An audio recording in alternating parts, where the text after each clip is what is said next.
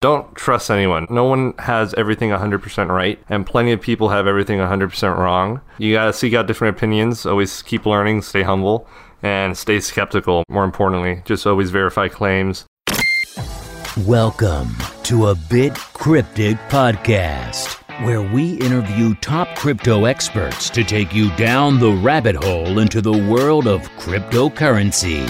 Now, it's time to get a bit cryptic.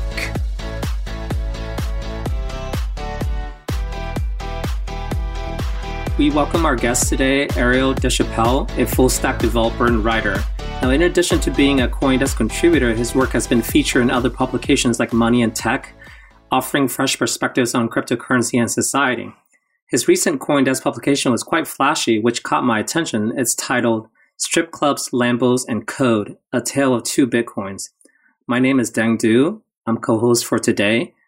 And the other co-host is Jeff Peterson.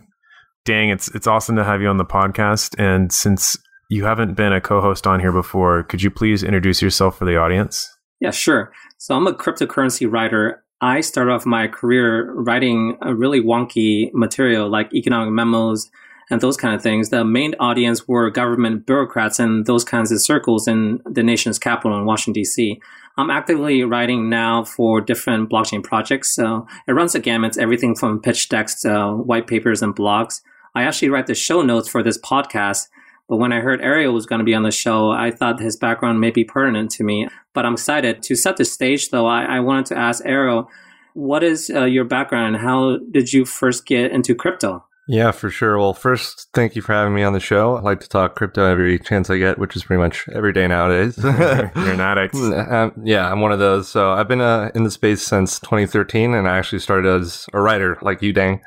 Basically, I got into crypto more from the economic side of things. I'm a full stack developer now, but I was studying econ and finance in school. And I kind of just got very interested into the monetary theory of it as I was reading about it online, and then only slowly started getting into the development side as I developed that skill set coming out of school. But basically, I started my career in the space in Coindesk. As you said, I'm a regular contributor there. I started writing for them in early 2014, basically after devouring tons of articles and books on the subject.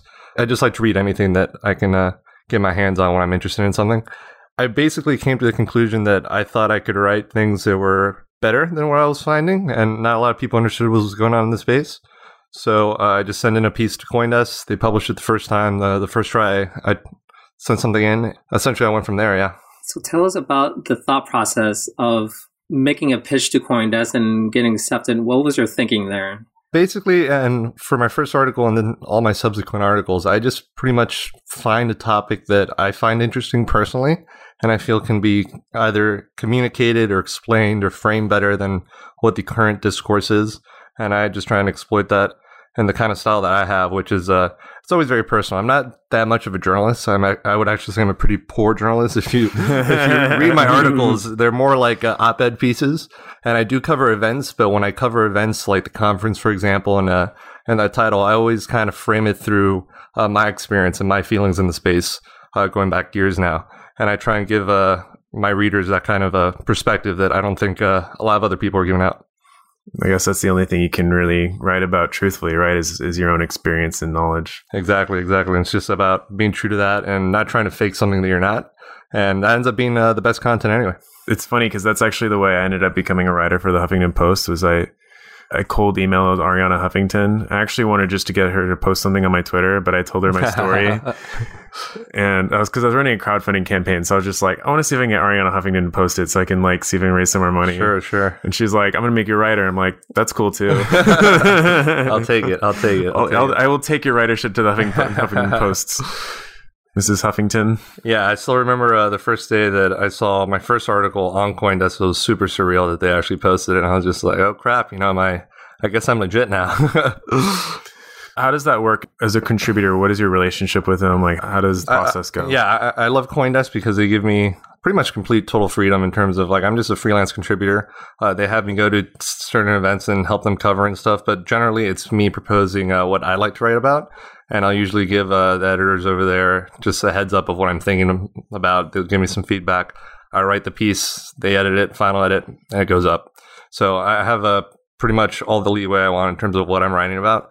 And when it comes to events, how I write about them. So, for example, that last article I did covering the events here in Miami and just kind of juxtapositioning the conference with the hackathon and the different vibes I saw going on there and the different people there. That was just something that really spoke to me that I wanted to write about. And they knew I was going to be covering those events, but, someone might expect a more by the books, here's what happened, la la la kind of thing, where I try and put, add my own narrative to it that's coming from my personal experience. So Coindesk is clearly heavily influential. So what do you think, how does Coindesk view itself as being in a position in the cryptocurrency world? Is it more of a media company? Is it a social media company? Yeah. Coindesk is definitely a media company first and foremost. It's just a media company that's focused entirely on the space, which is something, there's so much stuff going on in the space, and there has been for years, that it's impossible for any one person to keep track of. So being able to have a reputable news site that's aggregating at least all of this as best it can is something that's tremendously useful. And it's Coindesk, about starting 2013, became the biggest crypto media site, and they stayed number one that entire time through all these booms, which really speaks to kind of like the talent of Pete Rizzo over there and the other staff, that they've managed to stay on top and just churn out, quality content that at least lets you get a pulse of what's going on in the ecosystem, and from there you can deep dive further. Right. So do you think Coindesk serves as a model for the kind of reporting, the kind of quality writing and analysis that cryptocurrency is trying to adhere to? Because it's still, this is an emerging market. And so there is still a prevalence of a lot of the uncertainty and misinformation out there. Of course, yeah. And so where do you think Coindesk has a role in pushing for quality standards? Yeah, personally, I think just because of their position, that Coindesk definitely has a responsibility to, vet things on a higher level than, say, just a random blog or something would, because a lot of people look to them as sort of, this authority that if something's published on Coindesk, then it automatically gives it some kind of legitimacy, right? And instead of just seeing it in these random little blogs. So definitely the standard for Coindesk is high in what they should be doing. The problem is, and it was true when I first got into space, it's true now, is that no one actually knows what they're talking about.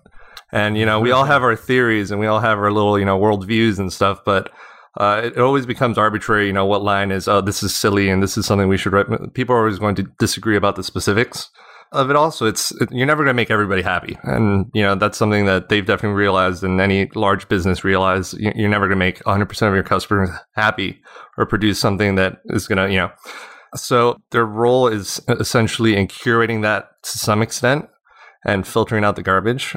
Personally, I think that could be done better in some senses across the space, and Coindesk offers a model to kind of mimic. There's definitely areas Coindesk itself can improve in. And, those are all details that are up for debate. So far, I think they've done a pretty decent job considering all the craziness that is the space and just how much is flying around. Well said. One of the things that you mentioned that I think would maybe make a salient educational point or not. We'll see. You mentioned that nobody really knows what they're talking about. Yeah. What do you mean? And could you give some examples? Sure. So pick who to shit talk on. We don't have to name names. We don't have to name names. But I'm more thinking of like subject matters. Like yeah, of course. What are subject matters, or what are specific aspects that people don't really understand? Of course. So, of course, blockchain and crypto in general is this weird thing where it's at the intersection of all these different knowledge bases. And traditionally, before crypto, you never really had anyone who was an expert or even had any kind of deep experience in all three of these things. And now they're interplaying in a way that's extremely novel, that's happening just because of the innovation of the blockchain, right? And this, whole concept of consensus. And people don't have, the way I usually put it is, people try and think through analogy, first and foremost. They try and see something that's similar to this. And in psychology, we call them heuristics, where you use an imperfect model to try and guess to something that's not going to be 100% accurate, but it's going to be good enough to navigate your way in the world in. And people naturally use heuristics to, because life is complicated and you just got to make your analogies and work with the best you can. So people tend to take cryptocurrency and blockchain and they try and put it into these pigeonholes they already have for mental models where like, oh, Bitcoin's like AOL or Bitcoin's like TCP and IP. And they try and like fit into this box to help make it easier to think about. And those are all useful to an extent. but they actually break down in their usefulness pretty quickly. So no one really understands the novelty, the true novelty, I think, of what's going on. We're still all figuring it out as we go. And we all have our little hypotheses and our little, ideas about how things work or how they should work. And a lot of people are being proven wrong. A lot of people are being proven right, both going on at the same time.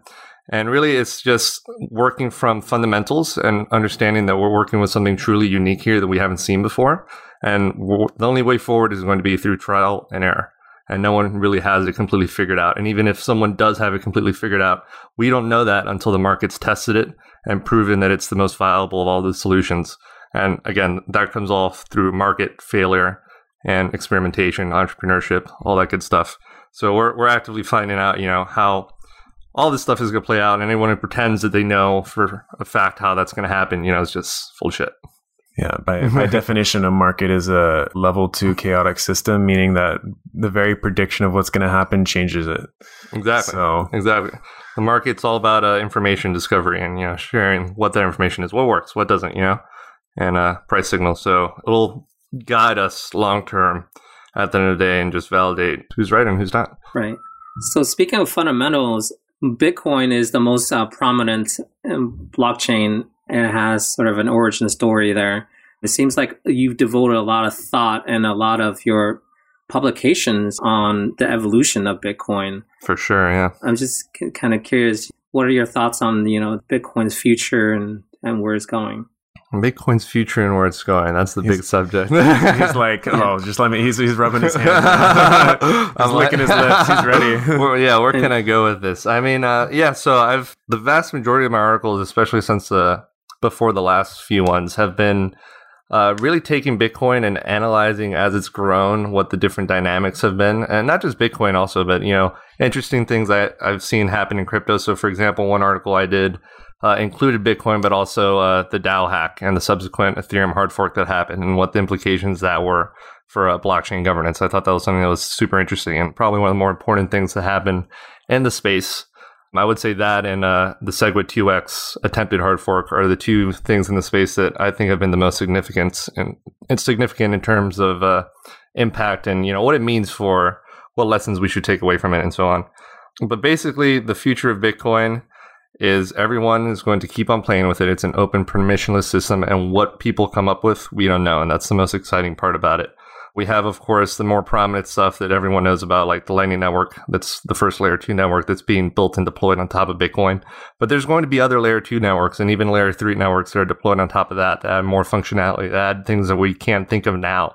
And those are the things that are really exciting, not really creating these services, I think, that we have in the past and decentralizing them, which is what a lot of people seem to be doing, but services that we can't think of because they've never been enabled until now. And someone needs to go out and invent that. And the infrastructure has to be built before they can do that. So as a developer looking at the space, I know there's a lot of work and a lot of tinkering to be done. And I just leave the future very open-ended. I think Bitcoin will continue to thrive as a number one currency. I think at some point we're going to see a lot of value flood back into it from a lot of these tokens when they realize that you can do a lot of the same things on Bitcoin, especially with the new infrastructure that's coming out. And you're going to have a really good reason to have a standalone blockchain that's not tied to the one that's the biggest and most secure by hash power in the world. What are some of those new functionalities that you think are going to be most interesting and important for the coming developments? Sure. I would say besides Layer 2 in general, which is, this giant umbrella, very specifically sidechains. I think this year we're now finally going to see sidechains start taking experimental leaps. And then next year, if I'm going to start making predictions, next year we'll see them start taking a prominent role. And there's a few different implementations of sidechains. There's drive chains, which is proposed by Paul Stork. And he's got a few BIPs proposed for Bitcoin Core in order to enable that, but that's also very controversial. Could you explain a little bit for the people who aren't necessarily familiar? What is a sidechain? What is drive chain? Yeah, sure. Can you break that down with some heuristics for us? Yeah, we'll do that. I'll do that. I'll do my best.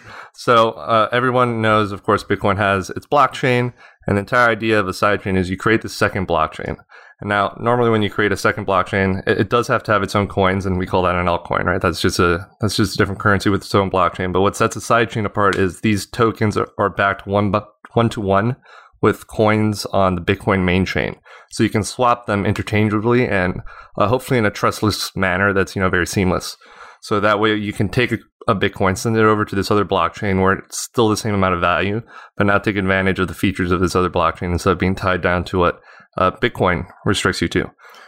So it's like an ERC20 token a little bit, but without its own number of currencies. It's like locked to the number of coins with Bitcoin, but you have added functionality. Sure. So ERC20 tokens heuristically breaking it down. Heuristically breaking it down. They're built on top of, they're basically colored coins. They're built on top of Ethereum, not their own blockchain. They rely on the Ethereum main chain still. That's why when CryptoKitties exploded, the Ethereum gas prices, the whole thing broke down because it's all on the same blockchain. But this is completely separate. This is completely separate. So you could run CryptoKitties on a side blockchain. On a side chain, it would congest that side chain potentially, but it wouldn't affect the rest of the network. And it'll also still benefit from the liquidity of Bitcoin or whatever it is that it's pegged to as the main chain. So that's, the general concept of a side chain.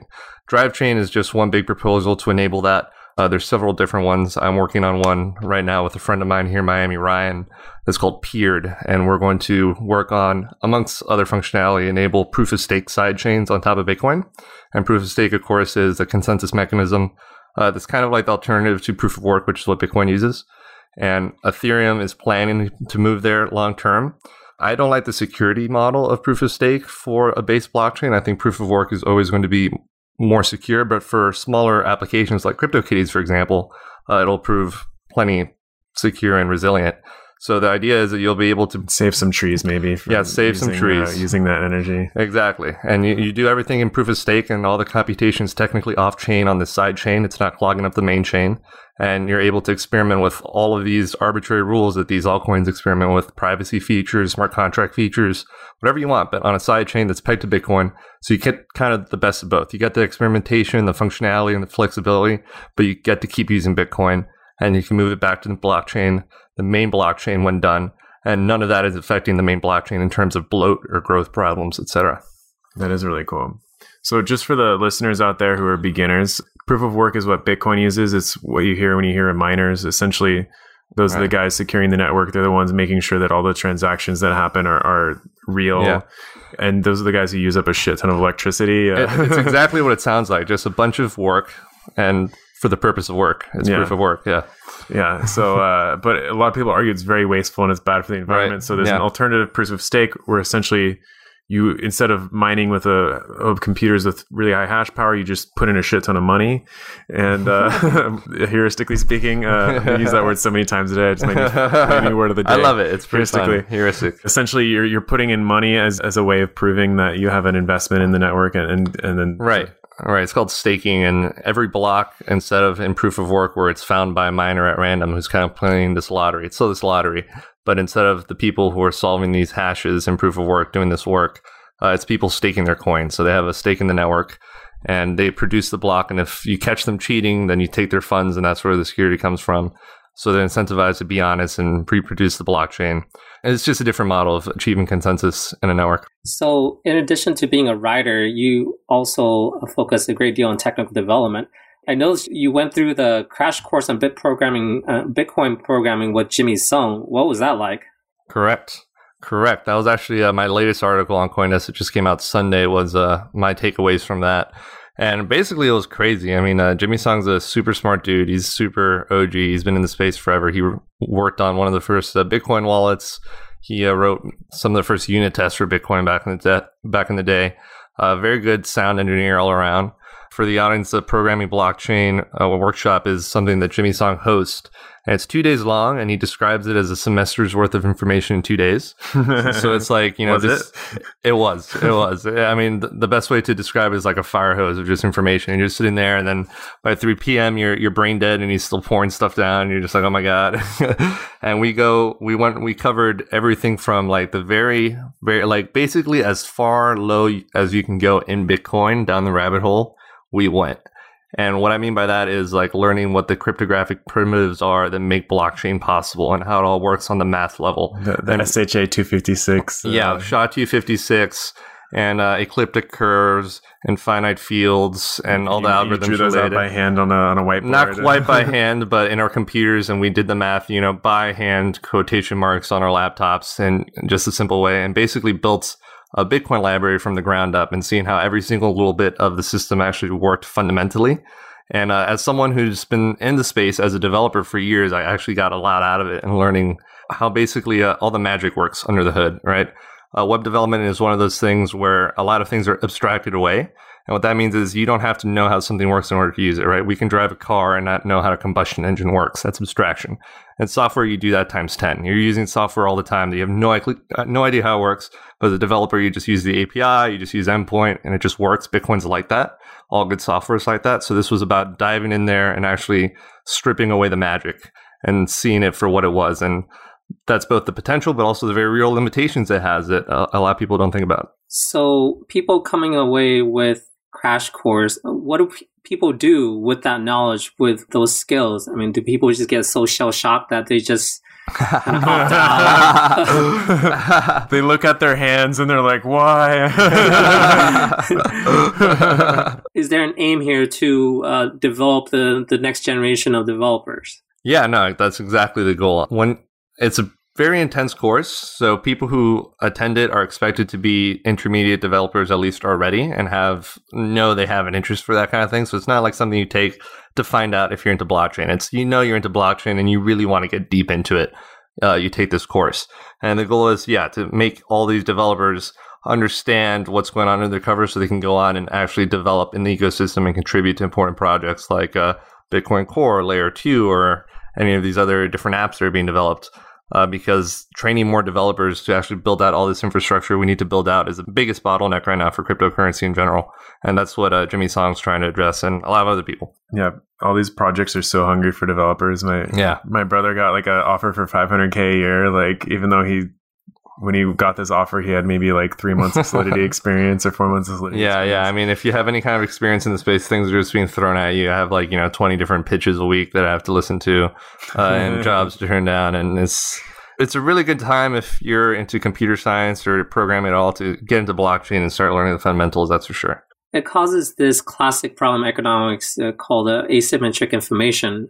Sure. With the extreme shortage in quality skill set that's needed. You have these HR folks who may not know anything about development, but they're asked to craft vacancies and to recruit people. But when you go through the responsibilities and the details of these job vacancies, it starts getting ludicrous. Like you have requirements at a baseline, like 6-7 years of experience in Solidity programming. Yeah, exactly. When Solidity has existed since 2015. And so as a developer or someone looking for a job, or as an HR person trying to recruit people, like one party may know something where the other party does not. How do I prove myself that I'm a competent blockchain programmer? That's a huge problem for people in general who are not, or who are new to the space and not familiar with the technology, is how do you vet for yourself who's legit and who's not? Because we have this problem with the ecosystem where, as I mentioned before, it's this overlapping of all these different fields. And most people just don't have experience in this, and that's totally okay. And it's totally okay to admit that you don't know what's going on and to come in with an open mind. So the only advice... It's better to be honest and not brag. Exactly. Trust you. Exactly. If you don't know what's going on, be honest about it and just say so, and you will have people try and educate you, because that's what we've been doing for years. We're all early adopters. We're all evangelists here, and we do our best to educate people and reach out and spread our ideas. So be honest with what you know. Be honest with what you don't know. And when it comes to figuring out who's for real or not and who you should trust, the answer is quite simply, don't trust anyone. I'm actually wearing a shirt right now that says "Don't trust to verify," and that's an old cypherpunk kind of motto. And the idea behind that is listen out to what everyone has to say, but don't just take it at face value. Take everything with a grain of salt. Cross-check it with second opinions. Do your own research. Come to your own conclusions. And that's a slow and very annoying process, but there's no shortcut to it at all, because there are in the way of authorities in the space, but you'd be surprised just how many authorities are there by luck or have completely differing opinions on certain things and are both completely valid and have their arguments. So it's very hard for especially a newbie to come in and kind of figure out what's going on, because it's all just chaotic. And the only answer to that is, one, you have to do your due diligence, and two, you basically just need to do the education, onboard yourself, keep an open mind, but also stay highly skeptical about any of the claims you hear. So to switch gears a little bit, what are you working on currently that you're excited about? Perhaps you could expand on that. Yeah, so as I mentioned earlier, I'm working on a project locally here in Miami with a guy named Ryan Brewer. And basically, we're working on our own, I guess, layer 2 network for Bitcoin, you could say. And as I mentioned before, Lightning Network is considered a layer 2 application because it sits on top of the Bitcoin blockchain. We're building something called Peered. And that's a peer with a D at the end, P-E-E-R-D. And that's just standard coder nomenclature for daemon, if you're familiar. So what's daemon? Daemon is just basically a program that runs in the background of the computer. Oh, okay. And we chose that name because Peered is meant as infrastructure. It's not going to be a consumer-facing app. It's something that's just going to be running in the background. And at the end of the day, the user shouldn't really even know it's there. And what Peered allows you is to run a node in your browser using pure JavaScript, and basically that means no native apps. So everything's in your browser like it would be for a website, except instead of connecting to a central server, it's connecting to all the other nodes in the peer network using a technology called WebRTC, which is pretty new. And that allows just peer-to-peer communication between browsers, just as Bitcoin itself has peer-to-peer communication, or torrents have peer-to-peer communication, and so on. So what Peered allows you to do is it's basically this layer on top of Bitcoin that makes building apps on top of Bitcoin a lot easier, and also build apps that are standalone from Bitcoin. And all these apps would be self-contained in a web browser, just like a website, and they would access the Bitcoin network through gateways, we're calling them, that are basically running both a peered node and a Bitcoin full node. And you can deploy what we're calling DWAPs on there. And dApps, of course, are decentralized apps, which Ethereum is famous for. DWAPs are decentralized web apps. And we think DWAPs. And we think that's something that's pretty novel that we haven't seen yet, because right now the difference between the DWAPs that Peered will enable and the dApps that Ethereum have, for example, is Ethereum does everything currently on-chain.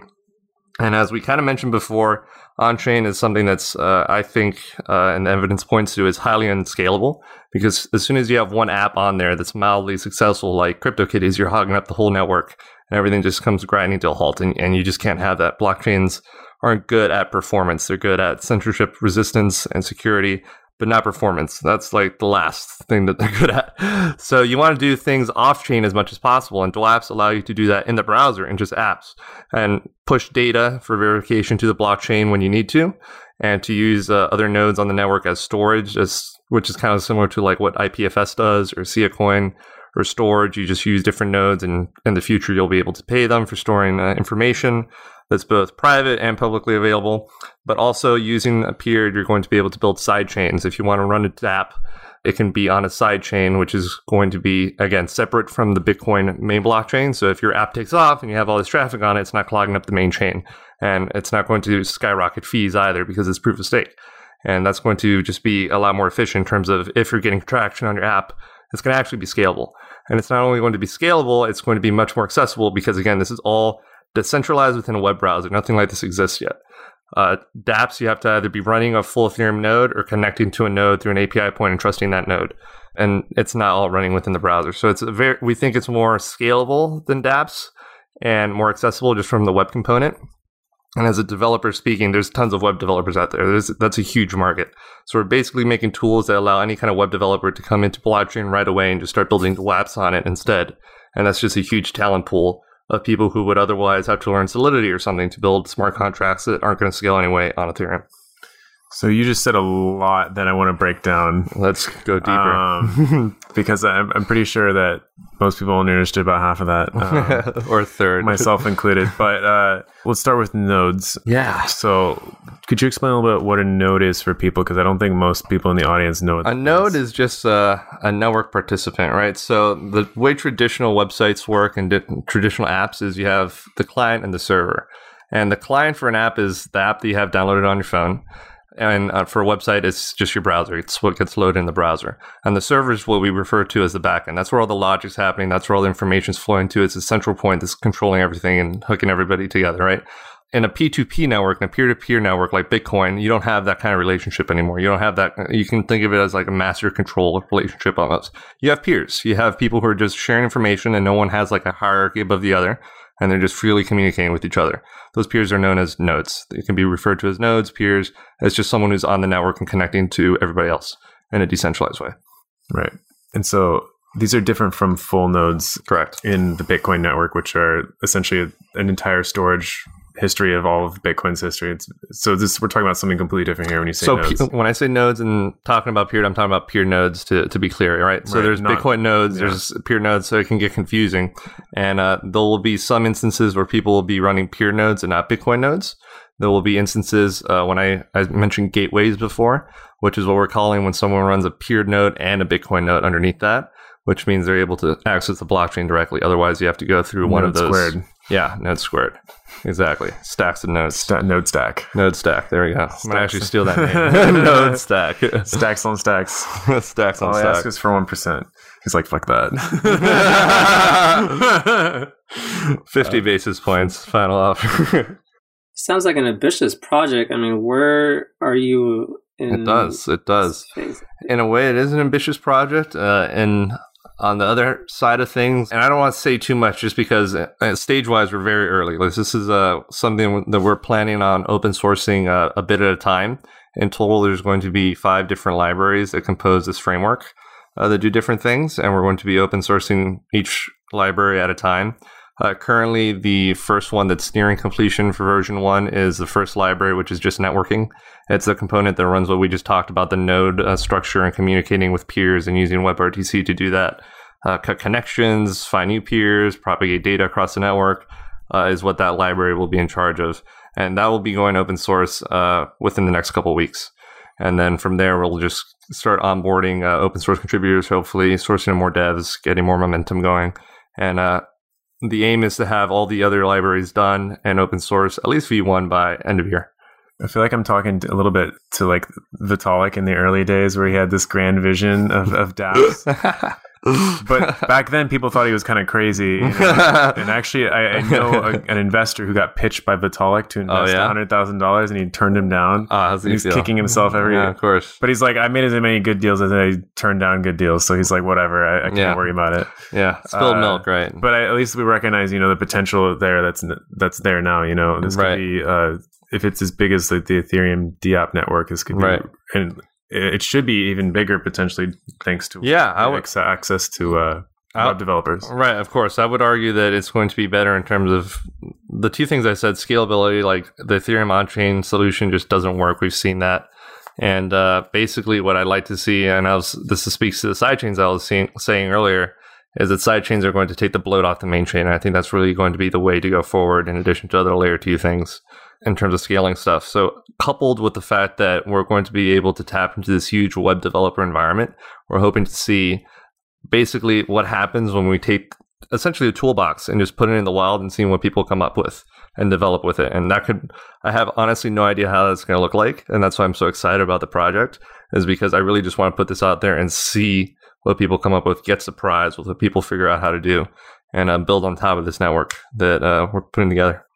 Now, for the audience, they may not understand just sort of the larger project, the governance, the team structure. It's just that, for example, is this a blockchain startup, or is this more is it a pre-launch? Is it going to do an initial coin offering? Sure. Or is it just completely open source and this is like the early Apache projects? Yeah, no, it really is. So this is really just a complete open source project, which means there's no company or anything. It's just Ryan, who is author of the white paper and the lead developer on this for sure, and just a couple other developers interested right now that we hope to grow out. And there's going to be no ICO, nothing of that sort. And this platform does not require its own coin. The entire premise of it is to utilize the Bitcoin blockchain for what it does best, and that's data anchoring and payments, and leveraging the liquidity of Bitcoin inside chains, like I've mentioned. And you can build your own tokens on top of this network, just like you can ERC20 tokens if you find a use case. But that's not what we're aiming for mainly. What we're aiming for is to utilize Bitcoin to the biggest extent possible with sidechains, and to also just enable anyone to build a decentralized web app easily using these tools and using the Bitcoin blockchain for data anchoring as well, which just makes sense because it's the biggest, it's the most secure, it's the most proven, and it tends to be the best for that. Right. I guess it would be useful to understand, what the motivation of a developer who would participate in this kind of project. So this kind of speaks to Jimmy Song's concern that the survival of this ecosystem is rested on whether we produce enough developers who are engaged, who are qualified, who give up their time. Because I heard something quite poignant about how blockchain, from the early days have really depended on those who toil away through the nights and burn the midnight oil out of their daily obligations. Oh yeah. To work for like a better vision, right? And they're just so passionate about building the bridge to the future. And part of potentially a long-term concern is, how do we create the kind of incentives sufficient for to developers make it sustainable? Yep. That's a good point. Up till now, it's really been driven just really by the passion, like you said, of a lot of individual people who just work tirelessly to get this stuff up. And that's one of the conundrums of the space is, and that's set apart from previous examples, like I said, that it doesn't fit into this, pre-existing box. Because before, with like the internet, for example, you had the people who were in early, and those people who are able to invest in the infrastructure profit later on because they become the rent seekers, right? They become the ISPs, they become the Facebooks, they become, the centralized providers that are taking advantage of this technology that you have to go through now, the gatekeepers, and they're able to make money off of that. So there's a profit motive there that makes development on that side of things very sustainable. With P2P, it's tricky though, because the infrastructure that you're building is by definition and by design supposed to route around middlemen. So you can't insert yourself in there without just someone taking your open source code, forking it, and out competing you, right? So it becomes very hard to monetize in the same way as a lot of traditional companies. And that's definitely, I think, something that a lot of companies in the space are trying to figure out, and probably most will fail in terms of trying to figure that out. The ones who get it and find out the new way of making money in this kind of landscape, they're going to be the next Facebooks or Googles or what have you, if we have them at all. We just really don't know how the space is going to develop when basically the Lightning Network, for example, you have this network where you have a hub, but at any time, if someone doesn't want to use you, they can write around you. They don't have to use you. There's no really monopolizing the infrastructure there because it's all supposed to be mesh network. It's all supposed to be P2P. And where the business side, the profit is there, it's questionable. I'm optimistic that people will figure it out, but I think it's just really early. And people are trying to, take what works in the past and applies it now. It's not going to work. And really, it's the people who figure out the novel business models with this new paradigm that we're kind of pushing in, who are going to be, the next big thing for Silicon Valley hype. That kind of reminds me of, there's been this whole like new form of fundraising through ICOs that kind of came out of the blue. And I certainly wasn't expecting that back in 2014. No one was. Yeah. It just all of a sudden, like someone figured out that you could raise a bunch of money by creating your coins, which, makes sense. But it was jump from like that to like actually doing it. And now a bunch of companies are doing it. And although this doesn't really seem possible with your network because you're kind of linking one-to-one the coins that are going to be forked. So it's not really a new coin creation. There's a different economy. And again, this is just a platform that anyone can, use for anything. It's open. So you could set up nodes and set up a virtual chain where you're issuing your own separate token for whatever reason, people come up with. But so you could on top of that, but it's not needed. But it's not needed to run the network itself. It's not needed inherently for like gas to the Ethereum network or something. I asked more for economic incentive for companies. Or if you're trying to build like a coupon system on top of it or something, then you're making your own coin might make sense. We leave that open ended. ICOs are interesting in terms of they basically open up a means to raise capital, of course, very easily. What people use that for, at first, and how well they're being conducted and so on is totally a completely different topic. Yeah. The only thing I'll say about it is if you're, basically a startup stage group and you raise through an ICO $200 million or something, unless that's really frozen up and distributed over time in a very, there's no incentive there to work when you've raised $200 million because honestly, it's like, how much better are you going to do? There's almost no companies that do that well when you look at all the companies that are started, right? So if you, write a white paper and build a nice front end and have like an MVP going and you make $200 million, there's some very bad incentives there for continuing to actually develop in the space. So I see ICOs, as an interesting experiment, and they're definitely going to continue to evolve and mature, which would be nice to see. But right now, it's a huge mixed bag and probably complete mess behind the scenes in a lot of places, I'm sure. Yeah, having been involved with one, I can see like it's freaking crazy, and the unregulated aspects of it make it like right. It was honestly one of the craziest experiences I've ever been through. But I also see the other side of the equation with like Tezos. On a previous episode, we brought on a lawyer who's actually suing Coinbase, Tezos, Kraken, another one in there, just everybody. Okay, BitConnect. But the reason he's suing Tezos is because essentially they're over-governed, which is interesting because they try to get around this problem by having like a separate that was their nonprofit, whole pitch. And then that was their own downfall, which is kind of ironic. Their whole pitch was, we're solving the governance problem that Bitcoin has, and then they just had a worse governance problem. They had a real life governance problem, even though they theoretically had solved a code governance problem. Right, exactly. So that was definitely a bit of irony there. Yeah, maybe they should have left the governance to people instead of their own. Yeah, that's just internal players. That's just one of the many hot messes in the space for sure. Yeah, we had so much hope for you. maybe they'll get their act together. I still have hope. Hope away. I'm just keep hoping. Seems like we have some time left. Is there anything else that you want to tell the audience, or the audience needs to hear? When can people hope to hear more about this project? It seems like it's a stealth mode. What are you releasing next? Yeah, it's definitely not stealth in that like we're not. It's this is not a startup. There's no NDAs or anything. And at the end of the day, open source is about getting as many people on it as possible and tinkering and helping out.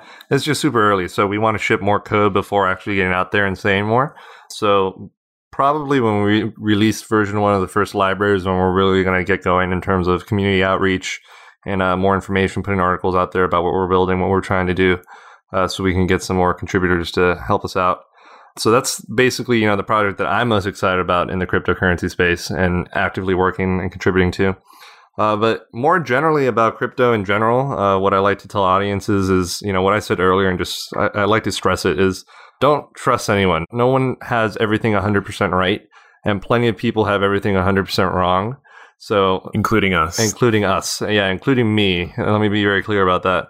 So, nothing I give is investment advice or anything like that.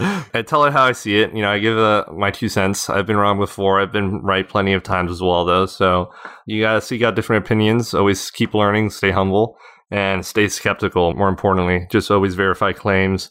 And, you don't have time to verify every claim, honestly. Like, that's just, people don't have that kind of economic time. But if you don't have time to verify a claim, recognize that's the case and don't buy into something just because your friend said it's the next hot shit or whatever. If you're going to be making any kind of financial commitments in the space, do your legwork. And honestly, the best and most rewarding part of the space isn't even the financial side of things. I think it's once you start diving into technology, into the governance behind it and that theory and what we're bringing about, a lot of people get hooked, and that's not a bad thing. Just go down the rabbit hole, whatever part interests you, because there's plenty of ways to go about it. And stay thirsty, my friends. This episode is brought to you by, what's that from again? Stay thirsty, my friends. Oh, that's Dos Equis. Dos Equis, there we go. Dos Equis. This episode is brought to you by Dos Equis. I expect my check coming in the mail, Dos Equis. I'll just adopt the title, Most Interesting Man in Crypto right now. Yeah, that won't get people to hate you. That'll definitely make people like you more. All right, cool. Yeah, I want to thank you for coming on, Ariel. I think, you had a lot of interesting stuff to say that I still think our audience is probably going to have to break down a little bit afterwards, because you got into the developer heavy speak. And yeah, it's hard to turn that off. And honestly, I think that's the best kind of content, is when you're a little bit more uncomfortable. Definitely when I first got into the space, the stuff I was reading, most of it was going over my head.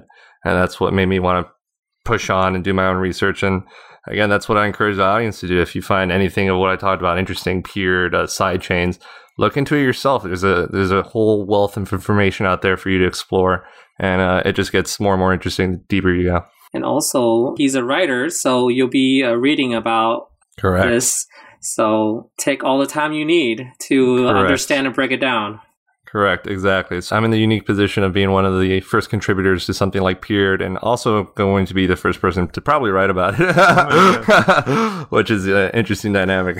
And we get to be the first people to publish about it. Not if Dang beats you, though. Dang is writing the show notes about Peered. So he might actually beat you. You got to write fast. Okay, that's true. If Dang's on it, So, points to you. If this turns into Ethereum, we will stick the flag that we got to be the first podcast to bring on the Peered originators. Do you call yourselves founders, or since it's open source, you just call yourself... We're just contributors. This is really Ryan's baby in terms of this is something he's been cooking up for years in his head. And the technology has just been really made possible to enable it in the last year or so with WebRTC maturing. But I'm definitely one of the first people on it and making contributions, giving him feedback. And we'll see where we take it from there. Awesome. Well, thank you so much, Ariel. I think you've given people a lot to chew on. If people want to find out more about you, where can they find out? If you just go to Coindesk or Google my name, my Coindesk profile is the first thing to pop up. And you can find all my articles there, which are all pretty in-depth pieces where I really try and distill a lot of information. Obviously, in the written form, it's easier to distill and people to process and so on because you can just go at your own speed. Also, I'm on Twitter. You can find me on Twitter as well. If you Google my name, and my handle there is Not a Sith Lord, and that's my handle everywhere. Not a Sith Lord is Correct. His handle. Not a Sith Lord. I couldn't add a That's winky. exactly what a Sith would say. I make no comments. Cool. Yeah, no, it's been a pleasure, guys. Thanks for having me on the show. Thank you. Thank you for listening to A Bit Cryptic Podcast. The podcast is hosted by Rob Peterson, Alain Leon, Dang Du, and myself, Jeff Peterson. Website created by Coco Liu and Kevin Van, and show notes and articles made by our editor-in-chief, Dang Du. If you like the show, please leave us a 5-star review on iTunes and Google Play. We're a new show, so the reviews really help us out a ton. You can also find us on Twitter at Keep It Cryptic. That's KeepItCryptic. You can also find us on Medium or Steemit at A Bit Cryptic, like the show name. Thanks for listening, and as always, keep it cryptic.